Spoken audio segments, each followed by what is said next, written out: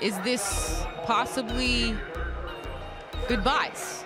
Is it possibly the last time we have seen arguably the greatest Raptor of all time? Welcome back to another edition of the Raptors Pod Table Podcast. Gil McGregor here with a next day wrap, and the losing streak is over.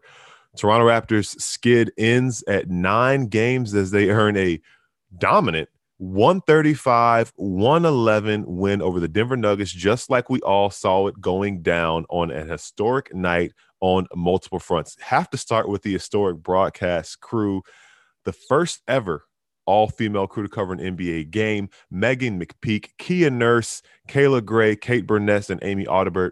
They were incredible. It was a great broadcast. Kia Nurse is a star on all fronts, and everybody really held it down and all that they did. The first time, groundbreaking, historic, barrier-breaking, but certainly not the last. In fact, the Sacramento Kings will have an exclusively female and non-binary broadcast this upcoming weekend as they take on the Cleveland Cavaliers.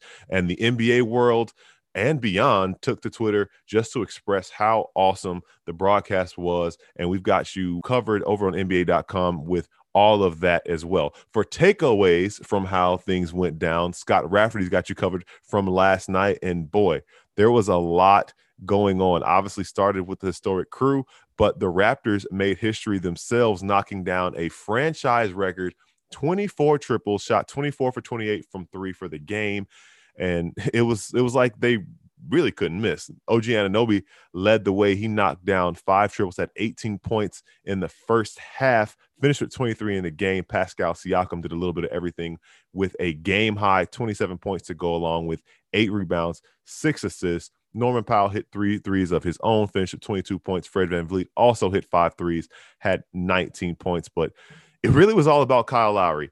Kyle Lowry with a very Kyle Lowry stat line, 8 points, 9 assists, 5 rebounds. But get this, he was a team high, career high, plus 42 in the box score. Only one Toronto Raptor has ever registered a higher plus minus in a game, and it was the quintessential Kyle Lowry performance. This guy makes winning plays, and that's just what he's done for the entire 9-year span of his career as a Toronto Raptor, as the greatest Raptor of all time.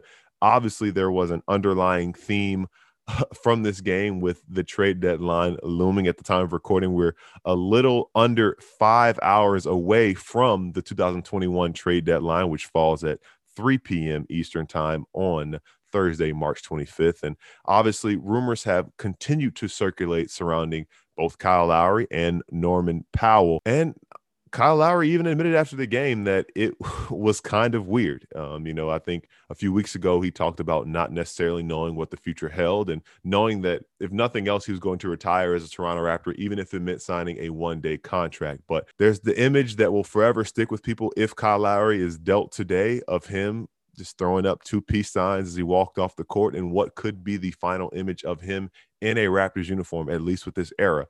Now, with all of that weighing heavily over him and the team, Kyle Lowry talked about exactly how he felt after the game, and he was very candid about it too. It was. I'm gonna be honest. Usually I bullshit y'all. Oh, sorry, but it was kind of weird tonight. Not knowing what the next step would be, just with, understanding that there's things that could possibly be done on the front of me and then other guys in our team and in the organization. So it's kind of weird. I'll be honest with you, but.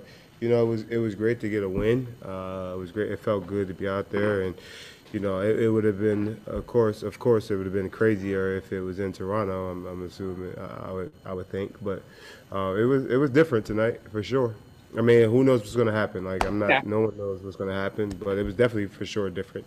Not only was Kyle Lowry open about the way he felt with everything, Nick Nurse is another guy who is great with the media, always candid about things that are going on. And in this instance, was just extremely complimentary of Lowry having the ability and having the opportunity to have coached him, obviously extended past the past 2.5 years of him being the head coach, but really just talking about him and giving him the ultimate compliment that you can honestly give any player as far as how hard he works and how hard he plays.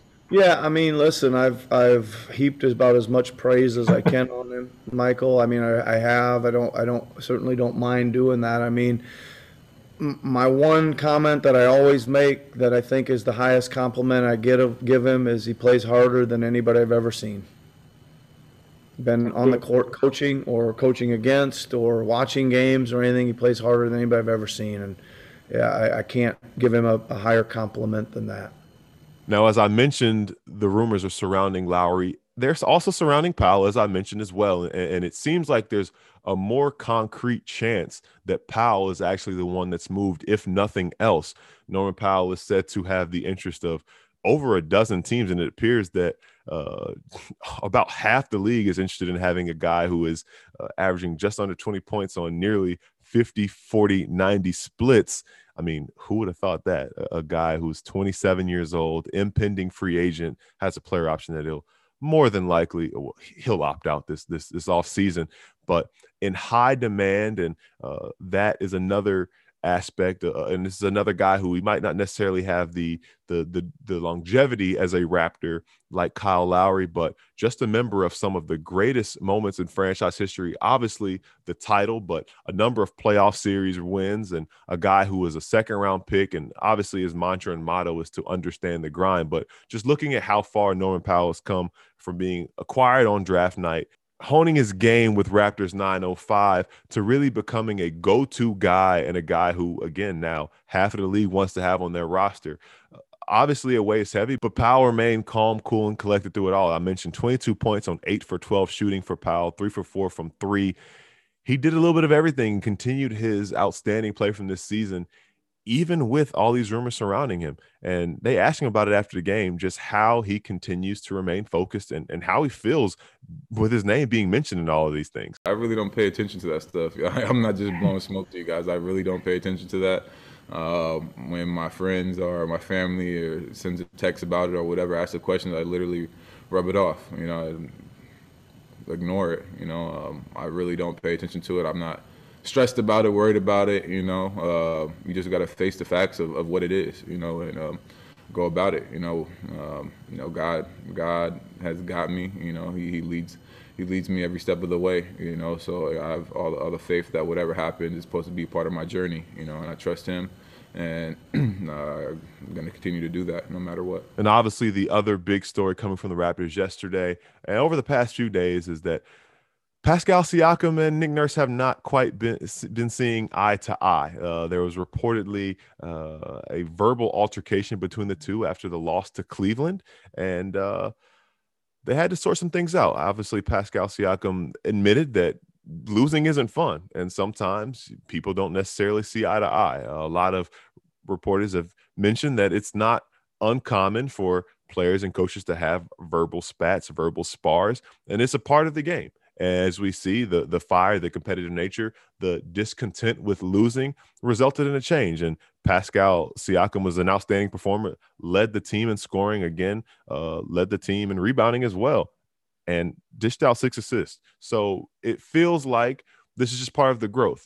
I think it has been far from an ideal season for Siakam, but it's been far from an ideal season for the Raptors as a whole. And sometimes those conflicts, I don't want to say they rear their ugly head, they just rear their head. And if you can bounce back from it moving forward, that's all that's really important, because in competition, sometimes emotions get the best of you. So to see them bounce back, to see him have a great performance after all these reports surface of what happened or what didn't happen between he and Nick Nurse, I think it's big for the Raptors to continue to move forward, especially as they build around him and OG Anunoby and Fred VanVleet, the 3 guys who have long-term commitments have been made to them with this franchise. There are questions surrounding the rest of the team, but we do know that that's the core moving forward, those 3 guys. So growth is a part of it. Getting over the losing streak was big. And then, when you really take a closer look at the losing streak, a lot of it was a factor of unfortunate circumstances, dealing with, extended time, 3 starters being gone. Most teams would lose. There are a couple games they let get away from them and they wish they could have back, but ultimately this team is 18-26. They're entering the trade deadline with 28 games remaining in the season and a lot to play for. You take a look at the standings, as we always do on our next day wraps. The Raptors head into the trade deadline a game and a half behind the Chicago Bulls for the 10th seed in the East. and 2.5 games behind the Pacers for ninth. So right in that play-in territory, but still 3 games out of 8th and 4 games out of 7th. So with 28 games to play, plenty of ground can be made up, especially when a lot of these teams who are above you in the standings, you will meet more in the season. I believe the Raptors play 2 more times with the Bulls, and they meet the Pacers 1 more time. They've split their first meeting as well. They have finished their season series with the Celtics and the Heat, but a couple teams that they'll see later on in the season have an opportunity to make some ground if this team still has aspirations to compete in the postseason.